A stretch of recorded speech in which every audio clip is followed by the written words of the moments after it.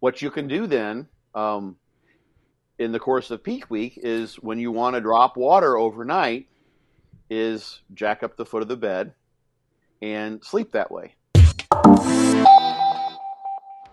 What's up, guys? It is time to get sciencey with Scott Stevenson in this episode of Muscle Minds. Scott shares with us a technique on getting absolutely dry for your contest without using diuretics. Plus, we have some listener questions. Guys, if you enjoy the content, then do me a favor, hit the like button, leave us a comment, and if you haven't subscribed, then I encourage you to, because we have several bodybuilding podcasts coming out each week. We'd love to have you along for all of them.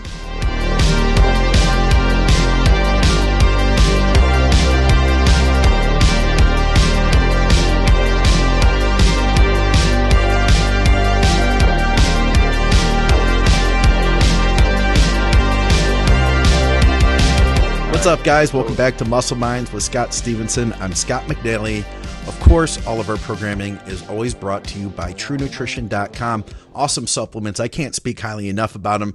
Reach out to me if you want to talk about flavors of their protein powders. You can use our code THINK, and that helps to support our programming. For our Canadian people, we're also brought to you by SupplementSource.ca. I checked it out. If you buy 2 packs of ephedrine there, Scott, you can get them for $2.95 a pack. So just throwing it out there. If you're in Canada, can it get to the U.S.? No, it's a Canadian. Okay, so. Yeah, it's a Canadian thing. Okay. So just take advantage of the fact that you guys have ephedrine, and you should take at least 3 doses a day. We've got a bunch of stuff going on here. Scott's got some stuff about. That's not medical advice. It's just general, like take your vitamins, take your ephedrine. That's exactly. Scott's got a bunch of stuff for us. We're gonna talk about a lot of stuff related to peak week. And I had a question we were going to launch off with. I know we got another question in the live feed. Anybody who wants to toss questions up, you guys are welcome to. So this came to us from one of our Patreon people. He actually lives about an hour from me, Scott. He listens to all of our shows. Adam is his name. Shout out to Adam. He signed up for the Patreon, and he's come over to the house for some extensive personal training lessons. So he's he had a gastric sleeve done. Okay? That would be TPT in this case. Total personal training. TPT, not TRT, but TPT. Yes, and okay. So he's training, he's lifting, and he is losing fat. I want to say he was 3 bills, and he's coming down a pretty decent bit. He's been dieting for a while now with this, but here was his question. He's not a guy who's ever contest prepped. One thing before you read that, I went to Facebook. Did you restart a new video? Because it shows the live video has ended on Facebook. That is your computer. If you refresh it, it would come back. We're live. Okay. I promise you. All right. No, I figured. We're good. I don't make mistakes. I don't know. Yeah. I will quote you on that. Okay. So Adam's, you have an abscess from your TRT. You say it was intentional. I think this is a good question for Muscle Minds. Is there a maximum caloric deficit based on body fat levels? I've heard that a pound of body fat can only release so many calories per day. If so, what happens if someone goes below that? And do any compounds or exercises increase the rate of energy transferred per pound? Thanks. What does he mean by this, first of all, Scott? That's going to be the first step in tackling this question, or sort of series of questions. There's a typical terminology you see in the context of fat loss and caloric deficit, that kind of stuff. But I think he's got a couple ideas sort of kind of meshed together in his mind that we can tease apart. So first and foremost, a caloric deficit. The way we use that, what that actually means, like you're not defying the laws of thermodynamics in any way. You're just consuming less calories than what you're expending. And the penultimate goal would be that all of those calories that your body needs to do what it does, lift, walk, simply basal metabolic rate, come from body fat. In fact, the holy grail can actually happen when someone's starting off, or if they're using McNally style TRT, perhaps they could even gain muscle and lose fat simultaneously. That can happen. Yeah. But the idea is that if you expend 3,000 calories and you take in 2,000 calories, then there's 1,000 calories that have come from your body's body fat reserves, and that's the energy. So that's why you get leaner. That's kind of the whole idea. So the heard that a pound of body fat can only release so many calories. So if you look at a pound, which is 454 grams, and that's what a pound. That's what. Then if you look at 9, let me do the math here. We'll get the exact numbers just in case someone wants to follow along. All right. And a pound of fat is.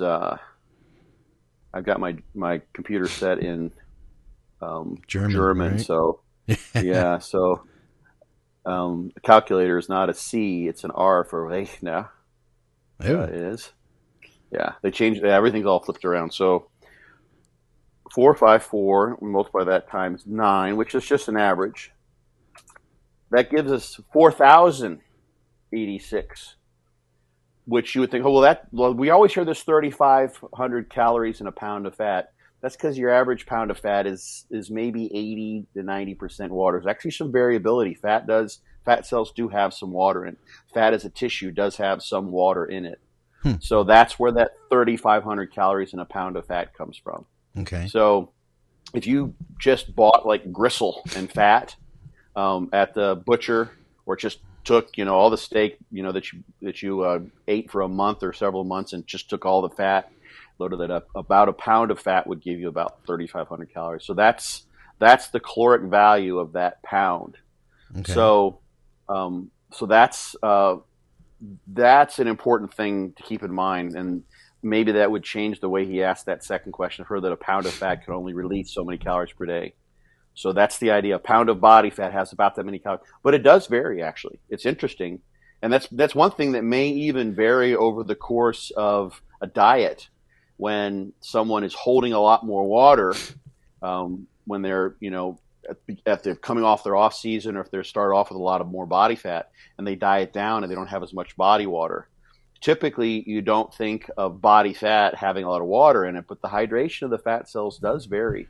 Yeah. I've seen values between like 70 and 90%. 70 would be very, very high, meaning 30% water, and 70 to 90% triglycerides or triacylglycerols in there. So I could see that. Yeah, so it varies some. I could see that, but just simply like the logic of like looking at my own body or a client's body. That what do they look like when they're depleted versus full? And of course, the muscle size can change. But you get that you're getting sub-Q water. But I'm telling you, man, like the fat looks fluffier. Do you know what I mean? Without it, well, the thing is that adipose is actually a form of connective tissue. So adipose tissue is connective tissue. Yeah. What? Yes. Okay. It serves other purposes. So your tissue types are nervous, nervous tissue, muscle tissue, epithelial tissue, and which one am I missing? You didn't say adipose yet. And connective tissue. Connective tissue. Nervous, muscle, epithelial, and connective tissue. Connective tissue. So those are the 4 tissue types. Yeah. If you look this up in your A&P book, this is what you'll see. So connective tissue is a tissue type that you'll find in an organ. So like the skin is an organ called the integument, and it contains all of those tissue types. You've got nerves in your skin. You've got smooth muscle in the vessels. Yeah. You've got epithelial tissue that makes up the endothelium, which is inside the vessels that are there. And you've got connective tissue. So connective tissue is part of tendons, it's part of ligaments, and adipose actually is a form of connective tissue. I'll be damned. And those fat cells in there, obviously, there's a storage function. There's a thermodynamic function, so it keeps you warm when it's cold. Yeah. It's actually, there's actually brown adipose tissue in humans, more so in leaner people than actually in obese people on average, or overweight people. So it can actually be a form it's a form of energy, of course, but also as a way to warm you up. So shivering thermogenesis actually happens. Brown adipose tissue thermogenesis, people can throw that into Google Scholar and see that. So anyway, if you look at adipose, getting a little anatomy lesson here. People talk about tissue and they say muscle tissue. It's like, okay, well, the muscle is a type, but you've got cardiac, smooth, and skeletal. Those are the three forms of that tissue type. But a muscle is actually an organ that's composed of all those tissue types. There's nerves in there. There's skeletal muscle cells. There's connective tissue in the vessels. In the connective tissue layers, the endomysium is the outer fascia of the muscle, and then of course you've got connective tissue that runs. Which one am I missing? Epithelial tissue, nerve tissue. Yeah, they're all there. So anyway, enough of that. So you've got so many calories in a pound of body fat. And so then next part of the question, the fourth one, is if someone goes below that value. So let's say you eat nothing, and you've got 3,500 calories in a pound of body fat. So, and your metabolic rate might be 2,000. Your caloric expenditure might be around the caloric equivalent of a pound of body fat. So that would be a day of fasting. And what happens is that you will use fat, but because you're so catabolic, your body is going to be having to pull so hard from those calorie stores, you're going to turn on all sorts of mechanisms of metabolism, which is going to involve cortisol, and that's going to mean breakdown of protein, so you can provide amino acids for gluconeogenesis to provide glucose, because your brain likes glucose. Okay. You're also going to have ketones. You're going to be in ketosis pretty damn fast too. So if you go below that, then you're going to be very, very catabolic for sure. And you're going to lose muscle. So that's a huge caloric deficit of a pound of fat's worth per day. Yeah. So I'm kind of teasing apart what his question is. And then, do any compounds or exercises increase the rate of energy transfer per pound? You're not going to change the law of thermodynamics. Like, you're not going to make, a pound. You wouldn't want to increase the rate. The way he says this is so strange. It's just because he's not quite sure what's going on. The rate of transfer per pound is going to be a function of your caloric deficit. So how fast you pull from a pound of fat, if you could just have that 1 pound to pull from, depends on what your caloric deficit is. So if you had a caloric deficit of 3,500 calories, then you would pull 3,500 calories and you'd empty that pound's worth of fat in 1 day. Okay. If that's what you did, if that's your daily caloric deficit. That'd be great. If you had 500, yeah, that'd be awesome. Well, that's what people try to do with DNP. Yeah. Basically, is with DNP, you still have the same caloric equivalent in a pound of body fat or the food that you eat or what have you. It's just that you do a horrible job of coupling the energy, the derivation of energy from that food, from the fat molecules, the carbohydrate molecules, everything, into ATP that the cells can use. You uncouple that process. The simplest way is like if you've got a dam that uses water flowing downstream to turn turbines that generate electricity. Imagine if you just allowed that water to flow around the turbines. Yeah, that's what DNP does. Okay. Yeah. So you in order to get the energy you want, you have to burn more calories, and that creates heat, and that's why people get so hot on DNP. Okay. That's why it can be so dangerous, because of the runaway process. Yeah. So that's what thermogenic compounds would do, that increase your rate of energy expenditure. The more you move increases the rate of your energy expenditure. Compound exercises will do that. So that's the rate of energy expenditure. It's not the rate of transfer per pound of body fat. Well, it is, yes, but that's a very odd way of stating it if you kind of get what's going on there in terms of pulling from your body fat stores to provide the energy that you're not getting from your food. So I hope that answers his question. I'm still not sure if I get it completely. Yeah. Okay. Yeah. Please let me know what you're. I guess okay. So I understand the part you're telling me that fat can release energy up to a certain amount per day. Where is the I guess I just don't get it. I don't get it. I don't get it. Imagine, I don't get it. imagine you don't make mistakes. I made the mistake. It's not you. You made a mistake. I know this. By not explaining in a way that I understood. I know. Obviously. So imagine you got a bucket here, and and it's got a pound of fat in there. Yeah. And imagine you just heated it up. You put it on the oven in a pot and you boil it up. So now it's fluid, right? Yeah. So you can the rate of energy that you pull from that would depend on how fast you pour it out. If you ate nothing and you expended 3,500 calories, so that's the energy in that fat in the bucket, and that was your caloric deficit for the day, you would basically that bucket would be empty at the end of the day. Right, because you would have used it all. Because you would have used it all. So you would burned off 1 calorie fat. Now that would be a ridiculous caloric deficit. Yeah. Because it would never happen. Oh, go ahead. Go ahead. I guess we're just never Go ahead.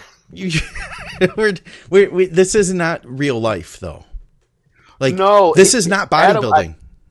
Adam, I'm being nice. Adam's asking like sort of theoretical questions without an understanding of the basics of thermodynamics and how the body is put together.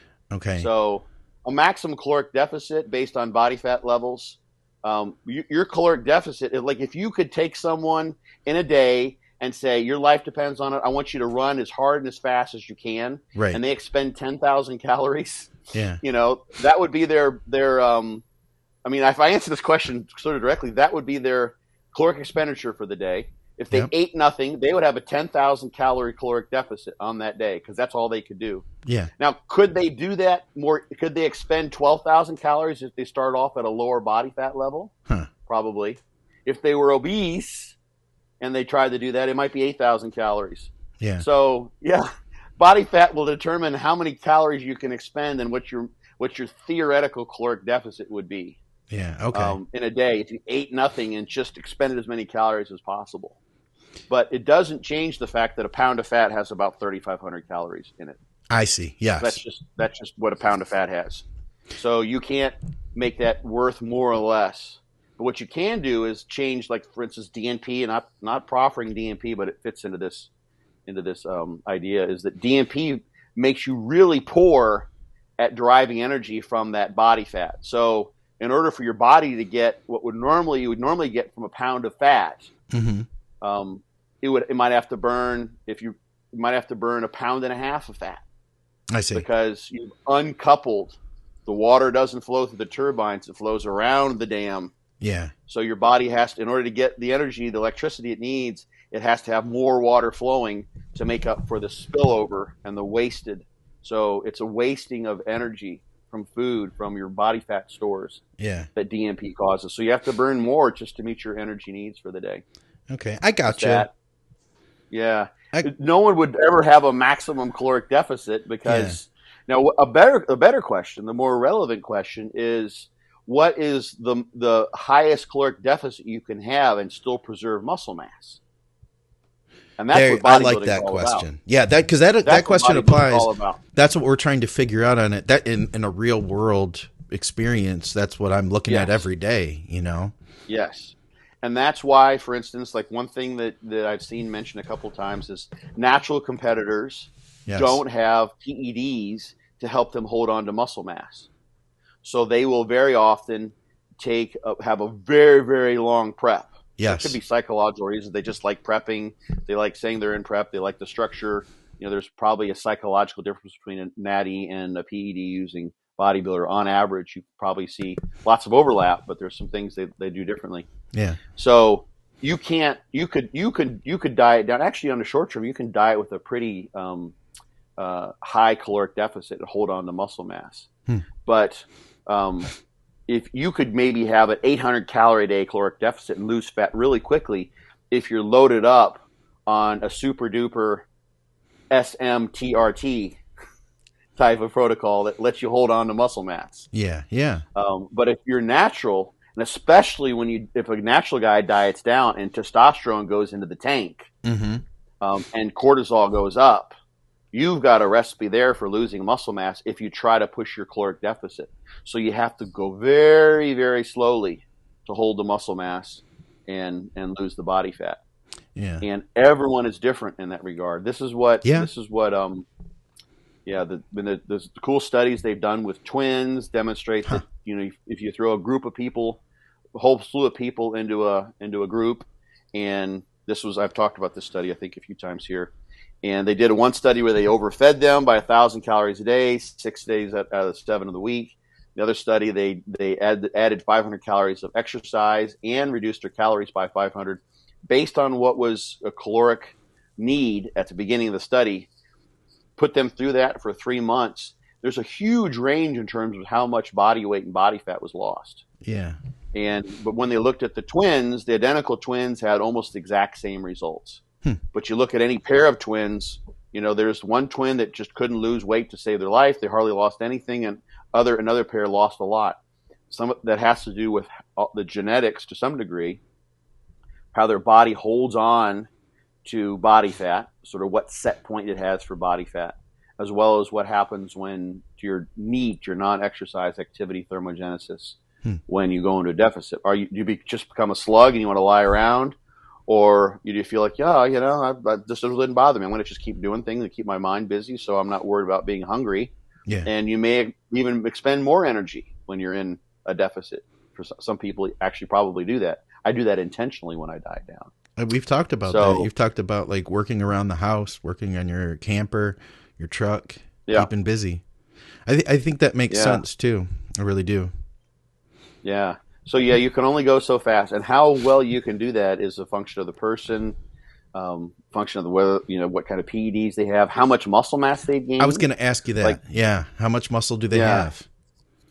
Yeah. So, and how long they've maybe even had it. I've always suspected the explanation. We talked about this here too, I think, for why it makes sense to, if you just gain some new muscle mass during a productive off season, to try to hold that for a few months. Yeah. So you can enlist those mechanisms of muscle memory that are involved. So the satellite cells that have sort of settled in and taken up residence, epigenetic changes that might be involved there. So anything that, basically, so you hold that muscle mass. You've also spent 3 months training with the loads that are used to keep that muscle mass, that came along with getting that muscle mass. Yeah. So you hold that, and then when you diet down, there's always, if you look at sort of the progression of an increase in a muscle's fiber size, you see in the studies, I'm just drawing from a bunch of different lines of research here. They're all related, but basically kind of connecting the dots, that you can see a muscle cell get larger simply due to protein synthesis before you see any more satellite cells. So that's not nearly as much of a reconstruction of the muscle's ultrastructure as is increasing the number of satellite cells. So let's say, as the muscle cell gets bigger, you're adding more protein, and then at a certain point, you get another satellite cell, and let's say you got that last 10% of muscle mass, and then you diet right back down again before the satellite cells have had a chance to make their way in and set up residence, which is a mechanism of muscle memory holding on to that size. So you don't give it time to sort of solidify your gains is the term that people use. And then that new protein synthesis, that protein is more labile, more easily derived from. Then you go right into a heavy-duty caloric deficit.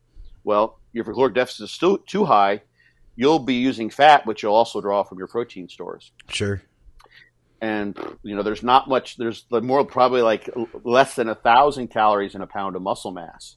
And it depends on, how much intramuscular triglycerides in there, et cetera, et cetera. But you can lose a pound of muscle mass when you pull 1,000 calories from muscle to make up for that caloric deficit. And you can lose muscle mass really, really rapidly. Easy. So a lot easier than fat. 1,000 calories. Oh, yeah. And if you push it too hard.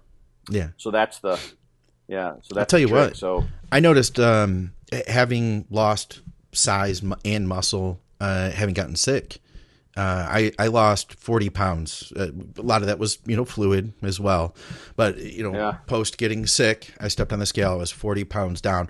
I've been gaining it back. Composition is not the same. I'm up 30 pounds from 9 months ago when I was sick. Composition isn't the same, but I'll tell you what, man, my legs don't really get a lot of body fat on them. They stay pretty lean year round. They have not changed size. My legs are the exact freaking same size as they were before. And I think it was literally just years of torturing them every Saturday in the gym, a decade straight of just plain torture. Yeah. It's hard. There's some interesting patterns possibly too with what you're doing with your legs. Like we've already talked about your calves. Yeah. And that's how you have that's kind of a genetic thing. So, there's some genetics. Your activity levels can make a big difference. Sure. So you take someone who stops training and they may lose some size. There may be some muscle memory involved. And then you take someone who stops training and then cast one arm. Oh yeah. So there's true disuse there. So you had some level of disuse with COVID. Right. Just not doing things and no training. But it may be that relative to your normally daily activity, the level of disuse in your legs was much less than it was in your upper body. The level of disuse? We're talking, I had months at least of like 1,000 steps a day. Like we're talking, like bad, right? I'm talking like, so, I mean, there was a lot of like disuse going on. So you think that preserved it? That would preserve it, maybe? Yeah, well, that's the thing. So you've got like your calves, for instance, hold on to size really, really well. Yeah, and you could basically come up with a dose response. Yeah, for an individual and for different muscle groups. And you see this when you look. They've done lots of studies, for instance, if you look at like rats, rodents, like you can do something like it's called a hind limb suspension. So they'll jimmy them up by their tail, so they can't walk on their hind legs. Okay. And then they look at the calf muscles, and they look for the relative loss in size and the soleus versus the gastrocnemius. Yeah. For instance, because those muscles have different use patterns. So the soleus is more of a tonic muscle. It's used a lot during the day. It's kind of a postural muscle. They will be standing on it. The gastrocnemius isn't usually used so much. So you can look at how those muscles differentially atrophy. Huh. So for you, if you think about what you do day to day, like you don't ever do push-ups probably normally. Right. Your heavy loading is all in the gym, whereas you do some walking around. So even if it's interesting. Like here's a particular study I can kind of remember some of the details from. This is there's a study with mice where they casted a leg, and they'd had different cohorts of mice. So they wanted to test the effect of just taking the leg out of that disuse situation, and see how much minimal activity did it take to prevent some of the disuse atrophy, and what will actually happen in terms of the muscle length too. And they found that if it had a mouse that was casted for 23 and a half hours out of 24 in a day, they could take it out of the cast. So they'd knock the mouse out and they'd take the cast off and just passively move it around. Huh. They could prevent a lot of the remodeling, the disuse, atrophy, and the change in length just from 30 minutes. So the rest of the day, there was no movement. That leg was casted. It was solid. Yeah. So it just took a little itty bitty bit of signaling through the movement and the stretching, which is going to cause some blood flow just by the sheer fact of the pressure changing and moving it around. The mouse wasn't even walking around in this case, but it was just a little bit of a signal, and so it didn't take much. That's definitely less than, it's about 5% of the day, I believe, something like that. Okay. Yeah. So, 10% of the day. So not much. So you were able to, but you probably weren't doing anything, like hardly no overhead lifting, Of course like not. nothing No. that resembled, yeah, none of that kind of stuff. But you were walking around some too. Yeah. And I know you have stairs in your house. So you Yep. may have had to go up the stairs that probably weren't very fun. Yeah. You know, I don't know if your bedroom's on a second floor, so you had to go up and down. So there may have been enough to prevent that. And plus, if that was your genetic proclivity to hold on to leg size that you've Yeah. noticed anyway, it may have been that that's the case. It may have been. It may have been for sure. Yeah. I would like to think it was all the years of hard Oh, training because yeah. legs for me. They took a lot to grow outside of calves. But let's move on though, because I know you've got another factor. Yeah. You've got a great topic that I would love to dig into. We're going to talk some about contest prep. And you've got a couple of figures here, which I've got prepared. And then after that, cover keto question, or I was going to say after that we could jump into the listener questions. You want to tackle that first? Okay. Either way. All right. Let's do the prep thing first, then we can go to the listener questions. So they'll give them cool a chance to. Yeah, if you guys don't if you don't tune in for this whole live segment, this is, of course, on YouTube as well afterward, and our audio podcast app. Speaking of which, guys, if you're watching on YouTube, do us a favor, hit the like button if you're enjoying our content, or just either way, just to help me out. And if you haven't subscribed, we have a bunch of different bodybuilding podcasts coming out each week. So definitely I suggest subscribing and hitting the bell. I have to comment on something I just read. I need to get some Fant Ohm waffles. Wait, what? Tells me that he has that. There's a post here in the live feed. Yeah, he says he's literally wooed women in higher positions of life from what he's learned from these casts and a little bit of his own research. It's like I like you're using my material and I can't even use it. Like I don't get this shit. What's going amazing, on, man? Here I am, that. the 51-year-old virgin, basically not a virgin, but can't find a partner for the life of me. Oh, that's funny. We need to get like I don't know, some type of a video to promote the channel, and we'll have different people come on and be like, "Yeah, I've been listening for 5 years. I get laid every weekend because I watch Think Big Bodybuilding Media." It's like, well, maybe this next one will be helpful. Like you can say, have you heard of head down tilt? Let me show you what happens. Just lie down for me if you would and relax. Don't mind what I'm about to do. All right, so I'm excited to hear about this topic here, head down tilt, because I feel like it could be I'm excited because a lot of our people may be able to use this as material to get laid. That's what it's all really about anyway. In the mind of the man, yes. All this information is basically it's a simile of a card trick. Yeah. Basically it's just magic tricks. Like you're just trying to you get the dopamine flowing around so you can make your move, and it's what's this? It's too much info, Will. Yeah. Oh, God. The Pickup Artist. What's the book? I'm trying to remember the name of the book that's about pickup artists. Anyway, it'll hit me later, I'm sure. So, this is a topic that is near and dear to my heart. This was a technique.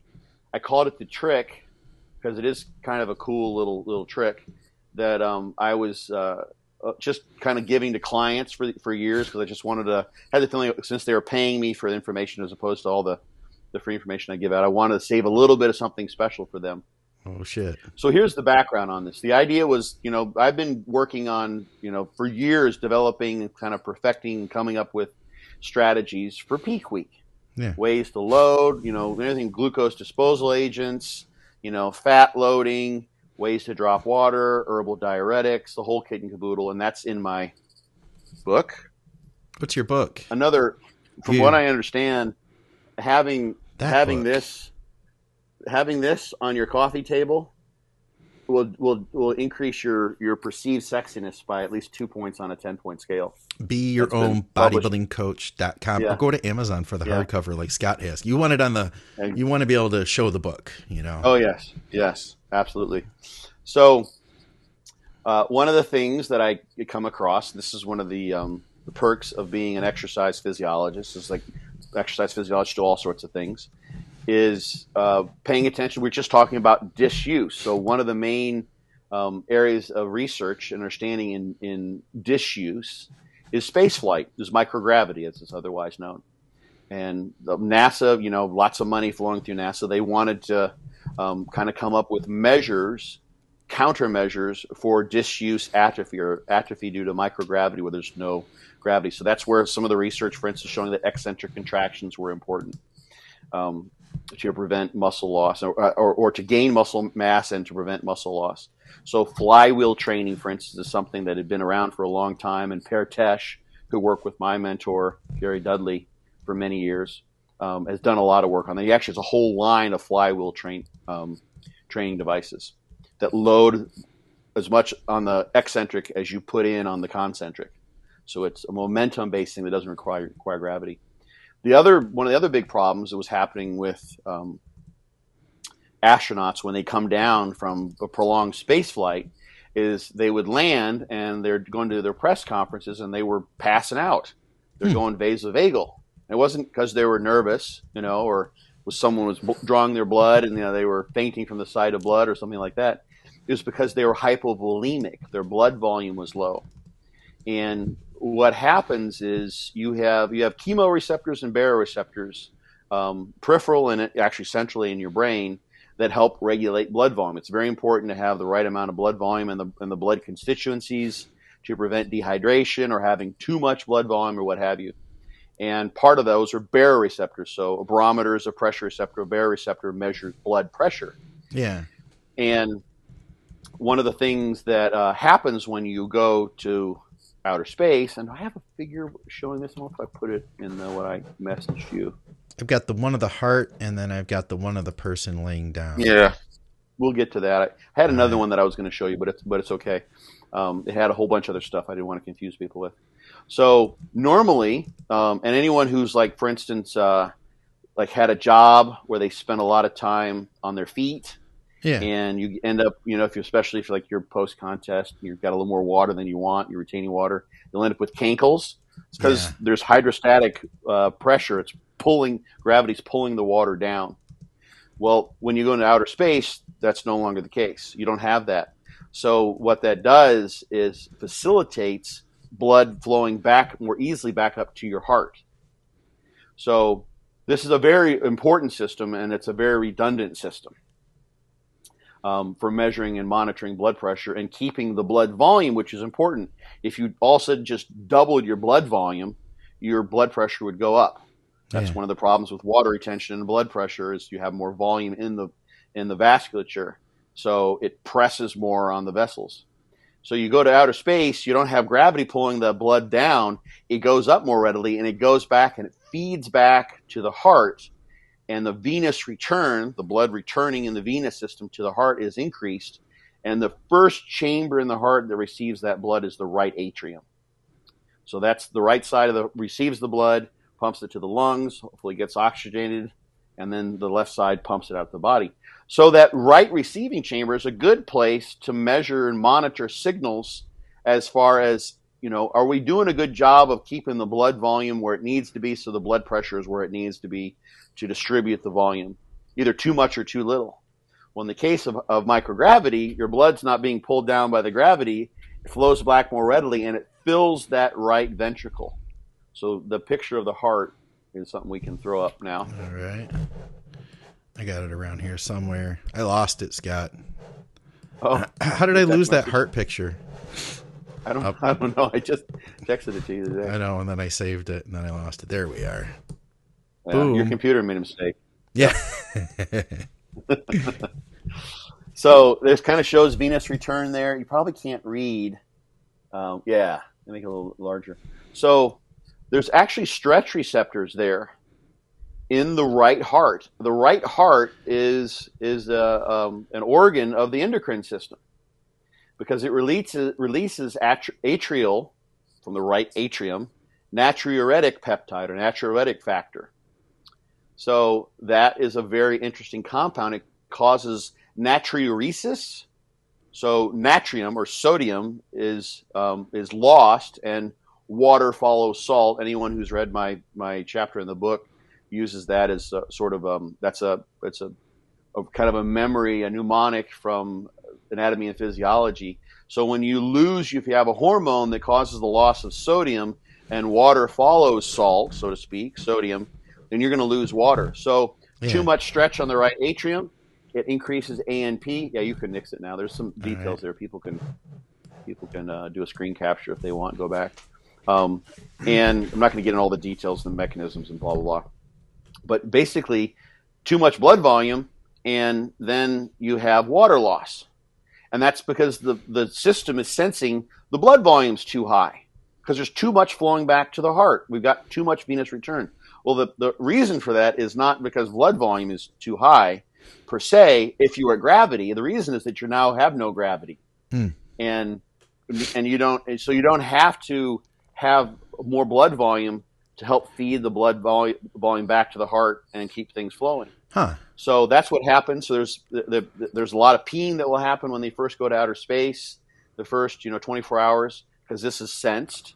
And then when these astronauts come back, they've adapted, their cardiovascular system's adapted to the microgravity. Yeah. They come back. Now they have low in blood volume. They're dehydrated. No kidding. So now they're not able to get enough blood volume because it's missing. They've lost it when they're in outer space up to the brain. If they stand up too quickly, they'll go vasovagal because literally there's not enough blood volume to keep the pressure in where it needs to be to get the blood to the brain, and they will pass out or get at least woozy because of that. Yeah.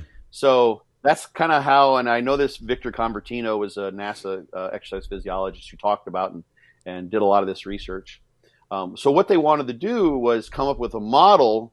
And this is kind of thinking ahead to when, humans have to go into outer space to find new worlds because we've destroyed the Earth and those sorts of things. Or we're doing, multiple experiments, in space stations, what have you. How can we, alleviate the loss of muscle mass? How can we alleviate this cardiovascular issue? So one of the models of disuse they came up with, and they kind of teased this out over the years, was, well, first we have to have disuse atrophy. So they're not using the muscles because everything weighs nothing. There's no gravity. So there's no heavy loads to pick up. So we're going to put them in bed.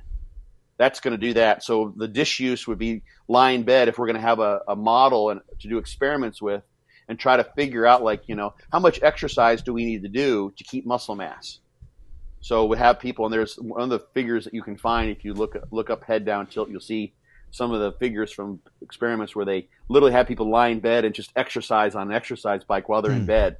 Okay. And these are great experiments. They're we'll give you $5,000, but you have to live in this bed for the next month or next 3 months. Okay. $5,000 a month. So people maybe didn't have jobs that required them. I could do that. Take a big vacation. Move the cameras and stuff into the bedroom. You could.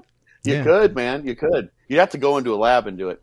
So that took the bed rest took care of the disuse from the lack of gravity. But what they also found was that if they went to about a 6-degree head down tilt, so the head being lower than the feet, yes, and the whole body this way, it's not just raising their legs, the whole body, that would facilitate blood flow back to the heart. It would increase venous return, and 6 degrees ended up being kind of the magic number that matched what they had measured was happening in outer space. Huh. So they could basically cause the same cardiovascular effect of loss of blood volume by putting people on a head down tilt. So I'm like, oh, this is kind of cool, nifty little stuff. But I'm thinking that also means they're losing body water. This is my bodybuilder mentality. Okay. So, yeah. So this was back in the late 90s, and I'm like, well, I'm going to try a head down tilt because you don't need as much volume of fluid to push the. I got you. I'm piecing it together for myself. Yeah. Okay. This is kind of a cool little story. So I'm not so much worried about the volume in the blood. I just know that we've got ANP, atrial natriuretic factor, which is an endogenous released diuretic hormone. It's a natriuretic hormone. I want to facilitate the release of that hormone. I can do that just by lying in bed with the feet higher than the head of the bed. Yeah. 6 degrees is what's used typically because this is really, they're not doing experiments with bodybuilders trying to get on stage with this, although lots of people are now. This is why this has come up because this information is now out and people are employing it in the way that I have and my clients have for years. So actually, the higher you go, the greater the diuresis you get. And that hasn't been fully explored, but there's at least one paper, I think, that I found where they explored various degrees of head down tilt. So what you can do then in the course of peak week is when you want to drop water overnight is jack up the foot of the bed and sleep that way.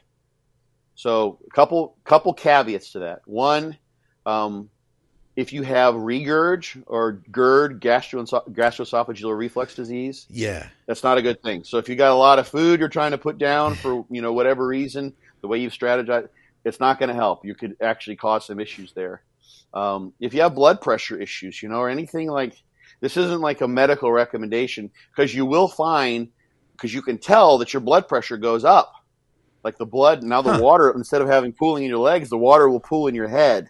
Yeah. And it can be uncomfortable. So there's some unknown risk. I've never seen any of the papers with a 6-degree head down tilt, which is pretty mild. What made you decide 6 degrees when you said that they could get a stronger effect by going further?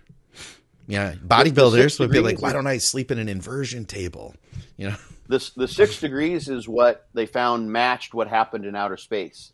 Okay. So the whole idea of the head down tilt bed rest was to mimic the effect of microgravity on the cardiovascular system. Can I bring that figure up you had? You had a little picture of this. Oh, the 6 degree. Yeah, pull that up now. Look at that. So that's just kind of the idea. Yep. I like that. Huh. The 6 degree. So it's not much. You can see it's not gigantic. It's not a huge angle. Yeah. But there's one paper that shows you'll get more a larger effect, which makes sense the higher the tilt. Yeah. So I've gone pretty high and kind of played around with it. But you can drop a pound or two easily that way. Most people can. So that's a little strategy. And the reason I wanted to kind of chat about that is because so my book's been out for a while, and I sort of spilled the beans, like explained the trick there. And then we have this paper that Guillermo Escalante, this is in my profile URL on Instagram. He's the first author. I think I'm the second. Chris Barakat, Alan Aragon, Brad Schoenfeld, I think, is the last author. Okay. We're the authors on that paper. It's a monster on peak week. It basically explains the rationale. It's put together, very similar to what I have in my Be Your Own Bodybuilding Coach book. And I added that was in my book, and I added some more details to it there. So people are using it. It's very, very cool. And it's very effective for many, many people. I'm hearing this repeatedly on and over again. And I've done it so many ways. Like when I was living in Arizona and I go up to Phoenix to compete where the state shows were, I would bring cinder blocks with me. Literally, there were times when I literally brought a dolly and cinder blocks, and I would just go in the side of the hotel with my bags and my cinder blocks, and I sneak them up to the room and I put cinder blocks into there just so I didn't have to mess with it. Yeah. Didn't have to try to find something. Way back in the day, I used to use phone books. Yeah, I could see phone books too. Yeah. So I don't have a phone book. I use the ironing board sometimes, or I use chairs, like the chairs that are there, because it usually just be me. Yeah. I never really had anyone with me at shows. So that's how I figure out how to. Sometimes I don't have a choice. It wasn't like it's like I'm going to do 8 degrees instead of 6 degrees, but you can slide it further underneath and change the angle that way, but. You're just kind of to some degree you're at the whim. You can actually get bed risers at Walmart, and I have those now. They're plastic and they're not that big. Okay. And I actually have been using those the last few years. Nice. The people that just use normally to raise up all 4 legs of the bed. So I've just been getting asked questions about that because I'm sure you're sharing stories where people are doing that during their peak week. The last one was Chris Barakat. Shout out to Chris. Won his pro card yesterday in the WNBF. Oh, you're kidding me. Congratulations to him. That's awesome. And man, no surprise either, too. He's been getting in great shape this season. Yeah, he looked really good. I have only seen a little bit of the shots on stage, but he did a post that is on Instagram. So he's doing his pro debut today. Oh, no kidding. That's how they do the shows. Yeah, that's you can cool. go right into the pro show on the next day. But he used it, I believe. Yeah, he did because he posted. Story came out. and then people are like, "What is this? I have no idea what this is. This related to peak week." Yeah. So I just figured it made sense to explain it, especially because we don't know what's going on, but over the years, diuretics have been one of the most dangerous things in bodybuilding, and this has not been a good year as far as longevity goes in bodybuilding. So I think it makes sense to get this information out, because it's nothing's 100% safe. Aspirin could kill you, water can kill you, sure, etc. But this is one thing that people can read the paper and look at the possible risks that are there. But it's one thing that is the nice little trick to literally evoke an endogenous. It's playing with the human physiology to invoke diuresis for the purposes of drying out, and that the whole peak week, the way I do it, with the exception of caffeine, which is pretty safe as well, although it's not perfectly safe either. Caffeine will be used as a diuretic, just 50% above as a general rule of thumb, 50% above the habitual use, so you can get an effect on diuresis. And the rest of it's herbal diuretics and manipulation of water and sodium and diet, macronutrients and timing of things. And this is a nice little nugget stolen from. Yeah. People have used the strategies that I've been around for a long time. There's a post from like 2003 on Professional Muscle. Yeah, it's called "Water Loss Without Drugs," and people still tell me they've read that. Yeah, they dig it up, they read it, and I say, hey, the whole thing's in my book. If you want to get it all there, the whole thing's in the paper now, so it's all there for free in the paper. Yeah, in the book it ties in with a lot of other stuff that relates to the peak that you're going to get if you go to the book. And obviously it is a great book, so I'm kind of promoting it here, but you can use that as a full really a template, and we've known people that listen to the show that have, and they've had great success with it too, Yeah. It's really, sometimes people get confused. It's really pretty simple. You limit your carbs, train your whole body, prime for a carb load, fill and spill, Skip Hill's terminology there, just fill up like a motherfucker. And then the next day before the show, you take care of your water by dropping water, drop your carbs. There's some timing issues there with sodium and water, and then you use the trick, head down, tilt overnight. Yeah. Wake up crispy. It's kind of that simple. I love it. And that's the kind of thing too, if you wanted to, you could run a test run of that without screwing yourself up. You know what I mean? It's like, it's harder to test run diuretics. You really can't test run diuretics and get the same effect. From what I've seen. I mean, you could every once in a while, you'll win the lottery and maybe, you can use the same sort of thing, but you can do this week in and week out. I would do it for 3 or 4 weeks in a row. Yeah, that's what I'm saying. Yeah. Yeah. And you should do a test run. That's the most important thing, actually. Yeah. That's how you nail it. And then you don't have, we talked about this. Then you've got it all down. You know what you're doing. You know it's going to work. When you fill and spill on like a Thursday, you're like, man, I'm holding a lot of water. It's like, it's okay. I know this. That means I'm full. Yeah. That means because I just loaded in 1,500 grams of carbs. Yeah. I'm going to be just fine. I'm going to drop my water tomorrow. I'm going to wake up full and crispy dry. Hell yeah. So, but yeah, the main thing is it's just, I want people, it's going to be a paradigm shift. It's a lot easier to just like pop a pill. And the catch-22 is during the last month before a show. The last thing you're able to do for many people, and this is where, if any time a coach would be needed, it's then, is you're just not thinking clearly. It's just kind of the nature of the beast. Yeah, that's true. Yeah. And I mean, heck, I was even reading into a little bit of information on leptin released from fat cells. Okay. So the more body fat you have, the more leptin you have, generally speaking, and leptin's going to be in very, very short supply when you're dieting down. There are leptin receptors on the hippocampus, which is your memory center in the brain. Okay. And so leptin is important for driving the memory mechanisms of your brain and being able to remember to do things. No shit. And learning processes. Yeah. So, I mean, leptin, just generally, the more leptin, it'll limit your appetite. It'll upregulate your metabolism. So you get too much body fat. This is one of those things that feeds back to your brain to get you to eat less and expend more calories in terms of metabolic rate. But it also make sense. It's also very interesting that you're not going to learn well. You're not going to remember as well. You're not going to be able to handle complex cognitive tasks, which all makes sense. Stay on point.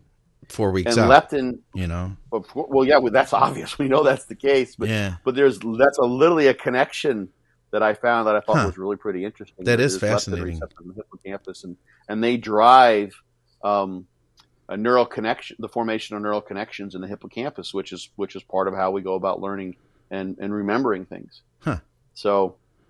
But you can practice this, like guide your way through it, during 3 or 4 weeks out when you're in good enough shape to see what's happening. And then you've got, your blueprint. You just follow the directions with the changes that you might feel you need to do. And there's none of this like, oh shit, I think I'm flat. I need to go eat a burger and fries. Like, oh shit, I spilled.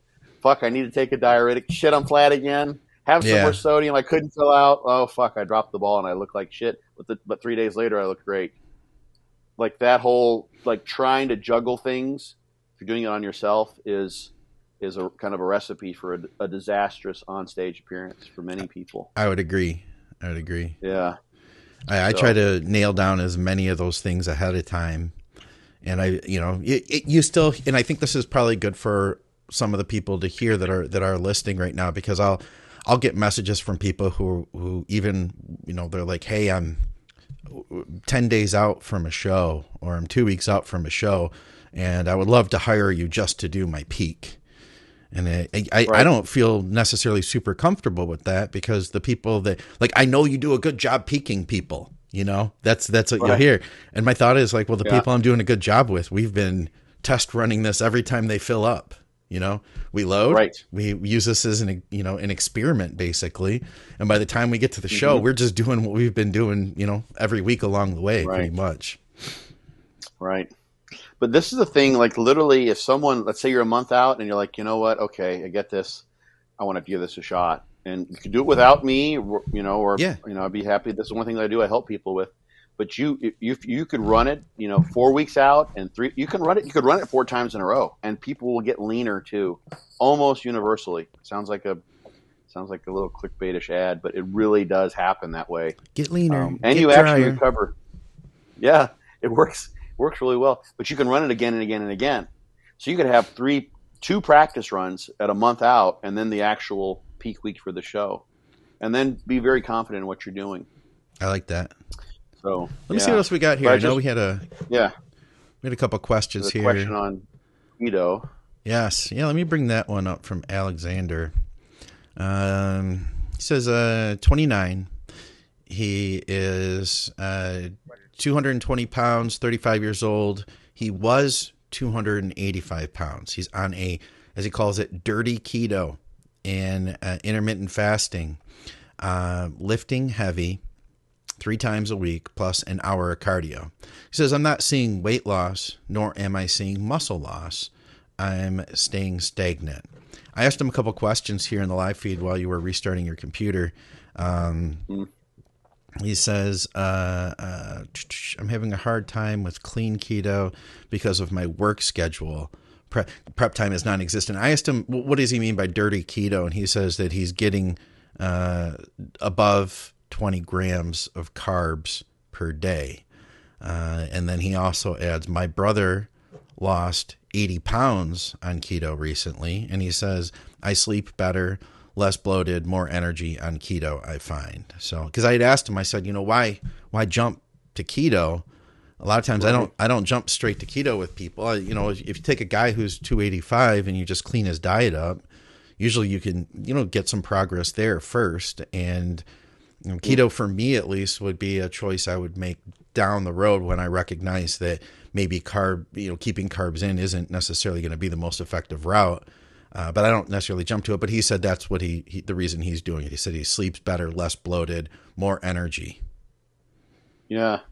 So the thing that I don't see is what his total calories are per day. I wondered that too. Yeah. That's what kind of what it comes down to. It's he could be doing intermittent fasting and keto and applying, whatever other, only grass-fed whey protein and, who knows what else. But if he's eating Too more much calories, fat. Yeah. Too much well, protein, just too much fat. calories. Yeah. Yeah. The thing with keto is there. Calories is the the name of the game. It's thermodynamics. If you feel better, which he does on a low carbohydrate diet, and he sleeps better and he's more active and he can expend more energy, then he's going to be someone who's going to probably do better on a lower carb or a keto approach. It's a nice, see what he's got there. Keto is nice. It's like we only have 2 macronutrients to worry about pretty much. Yeah. Avoid the carbs. You just eat fat and protein. Make sure you get enough protein, the rest of your calories from fat. So it's easy. He's also got the intermittent fasting. It's, 9 hours where he eats and then the window's done and he doesn't have to worry about it. There's no like, oh man, I missed my breakfast meal or what have you. So it's simple. It helps keep you on track, and that's super important. Those 2 things in combination, I don't know if this is the case. The calories would be maybe he's still listening. He can let us know what his daily caloric intake is. But those 2 things could be a recipe for a reduced thyroid. Keto will tend to do that. Low carbs will tend to do that. You don't have the greatest situation for your thyroid when you're doing intermittent fasting either. So in combination, and his brother lost 80 pounds. So that, that suggests there's, he may have be genetically prone to being successful with a keto approach. Mm-hmm. There's a little bit of research, I just tried to tease apart why people would have, better effects, better success with the keto versus a high carb approach. And if with those people who are insulin insensitive, so using multiply your resting blood glucose with your resting insulin levels, going on a diet that's low in carbohydrate that would tend to promote greater insulin sensitivity tends to be more effective in some of the research with those people. So if you're someone who's, doesn't have a problem with insulin sensitivity, then, it doesn't really matter. But there seems to be a little bit of data suggesting. So dirty keto made me also think maybe that he's eating like a lot of saturated fat, like just, like burgers and yummy stuff. And, this is sort of nitpicking. It's still, if the calories are still high, it doesn't really matter. But there are advantages thermodynamically. You see this going the opposite direction. Mainly that if you eat, there's one study with a high omega-6, so that's an essential fatty acid, more of an inflammatory one, but they use omega-6 linoleic acid-based diet compared to a high saturated fat diet, and you get more fat stored in the visceral fat component. With the high saturated fat. So that would be kind of a dirty, like low omega essential fatty acid diet strategy. Yeah. And visceral fat's not good for insulin sensitivity, which isn't generally good for weight loss. Yeah. I'm not trying to play the insulin card like it's all about insulin, but that's something, that might be worth, exploring. I don't know what he means by, here's the thing, like you take a diet, like worst case scenario, where he's eating like, just like dirty burgers, who knows, that maybe or even have, chemicals in there, who knows, worst case deal, that are pro-inflammatory, lots of cheese and saturated fat, and his calories are 2,000. And then you just switch him to less saturated fat, more monounsaturated fat, more polyunsaturated fats, drop his calories by 300, 400 a day, so he actually has a caloric deficit. Just change the foods, ensure a caloric deficit, and that can make all the difference in the world. I think that's kind of what I would think as well. It'd be hard to give specifics on that without actually, like, if you saw what his actual diet was, we could probably be like, oh yeah, that right there, change that, change that meal to something else. Or like you said, the calorie thing, I think that may be it.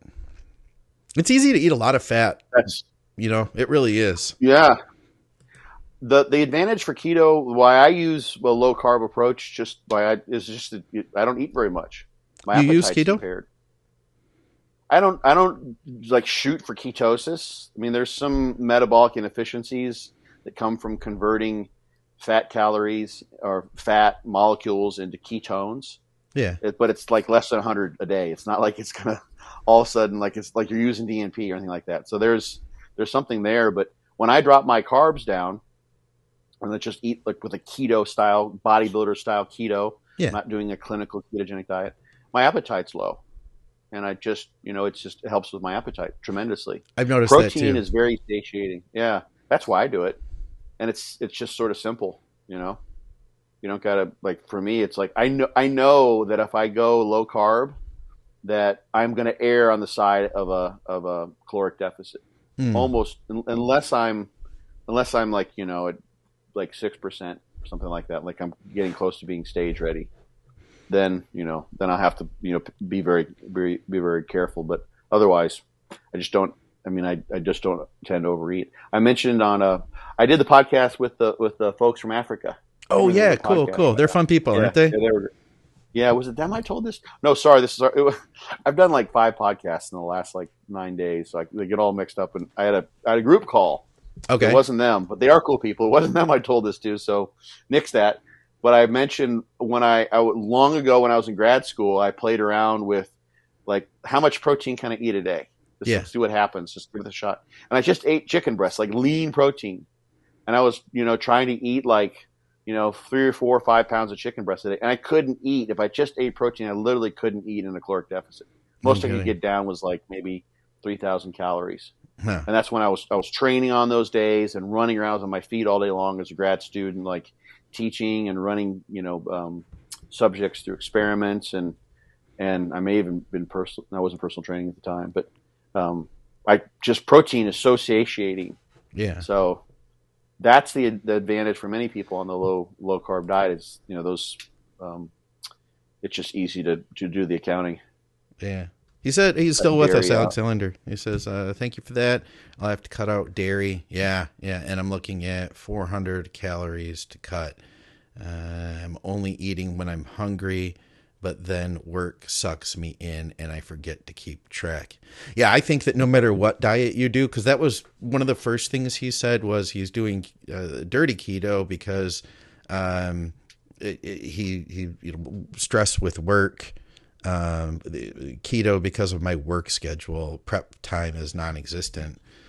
I think what a big thing is. It's like it's completely necessary if you're going to get into shape. Is like figure out how to make that time. Even like you could figure out how to prep things quickly.